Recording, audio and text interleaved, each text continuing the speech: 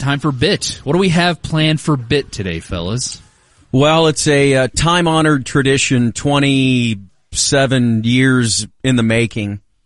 Back in, I was talking to Wolonsky about this last night, and I can't remember the exact year that this went down. I'm sure there's a way to find out. 97 or 98, sometime in there. And back then, and I remember working on Thanksgiving Day up through like 2010. Mm-hmm. We would work on the actual day. And a lot of times Mike and I, when we were doing the show together, it was maybe even later than that. Y'all did mornings. We did mornings. Yeah, I remember running the board for you guys once, doing mornings in like 2012 or something. A Fahey story. Yeah. One year. Yeah. You spent like the whole show getting to know Fahey. Yeah, for sure. Because there was a lot there. There was a lot there. A large onion to unpeel. Absolutely. But yeah, we would work on Thanksgiving Day, and the Musers would too. And we would work. It was really weird. And I don't know what the impetus was from the company standpoint, because we would work Memorial Day and Labor Day and 4th of July, the actual days, for years and years and years. And we would do Thanksgiving as well. I didn't mind it. I actually enjoyed working Thanksgiving, whether it was, it would have to be mornings because afternoons were football. But anyway. Come up tomorrow for Countdown to Kickoff. Why not? We'd love to have you. I'll fly back, yeah.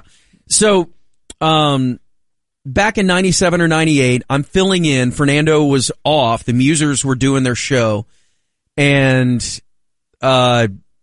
George brought his guitar and came into the producer's room back at the old Maple studio, Maple in Oaklawn. And at like 6 a.m, handed me the guitar and goes, "Why don't you write a Thanksgiving song?"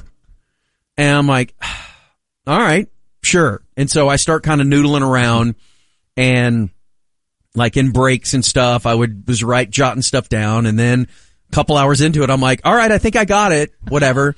I'd never written anything. Did you have the first line ready? Like, did you have one that was like catchy and then you build the rest of the song around it? I did actually, yes. And maybe George and I were laughing at that line of Pocahontas was an Indian. Maybe that was the line. He was like, "Why don't you finish that song?" And I'm like, okay, yeah, sure. So, wrote it and then performed it live. I don't know if it was 8:40 or 9 o'clock or whatever. The recording you hear, I know I'm in studio and Gordon was on the phone. Yeah. I don't know why. I don't know why somebody was on the phone for this, but I've always wondered why I hear this audio. Yes, it's Gordon.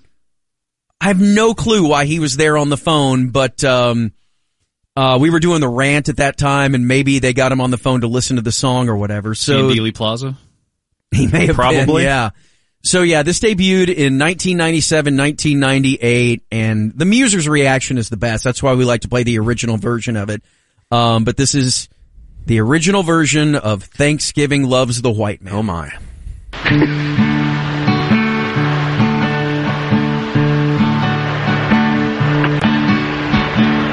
Pocahontas was an Indian. She liked gravy by the ton.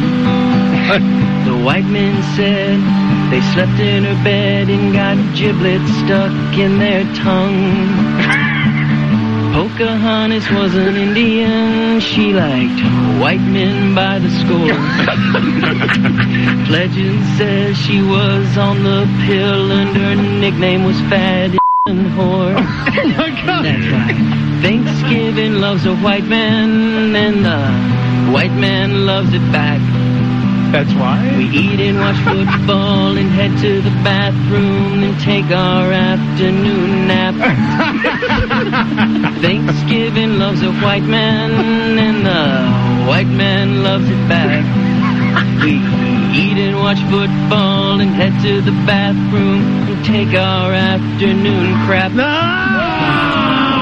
Sometimes little granny, well, she might get under our skin.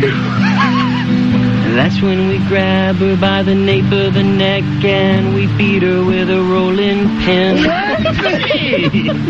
Late at night when we're frisky and our wife, she has a sore back, we'll down some Cuervo and a bottle of gin and take our chances with Cousin Mac. Thanksgiving loves the white man and the white man loves the back. We eat and watch football and head to the bathroom and lay down for our afternoon nap. Thanksgiving loves a white man and the white man loves it back. We eat and watch football and head to the bathroom and take our afternoon nap. Oh. Now the day is nearly over and I look at the setting sun.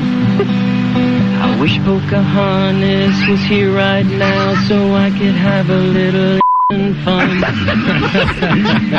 She would be my little squaw and I would be her man.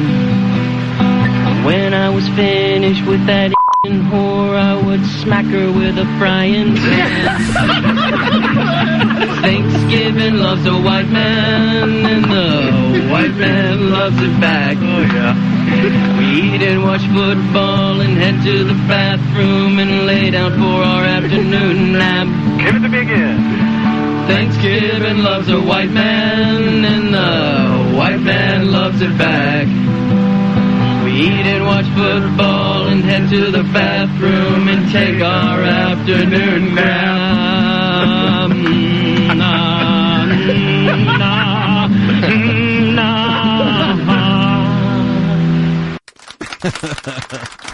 I love the sing-along from the Musers. Yeah. I love how you got slow and introspective and the day's nearly over. Yeah, right. Look at the Bring it down. sun. What would the reaction be instead of Dolly Parton tomorrow? It's Corby and his acoustic guitar just on the 50-yard line. Maybe he has the Creed dancers too on the ribbons flying around. It's pitch black in there. Like they turn off all the lights, the roof is closed, and it's just one lonely spotlight on me at the 50-yard line.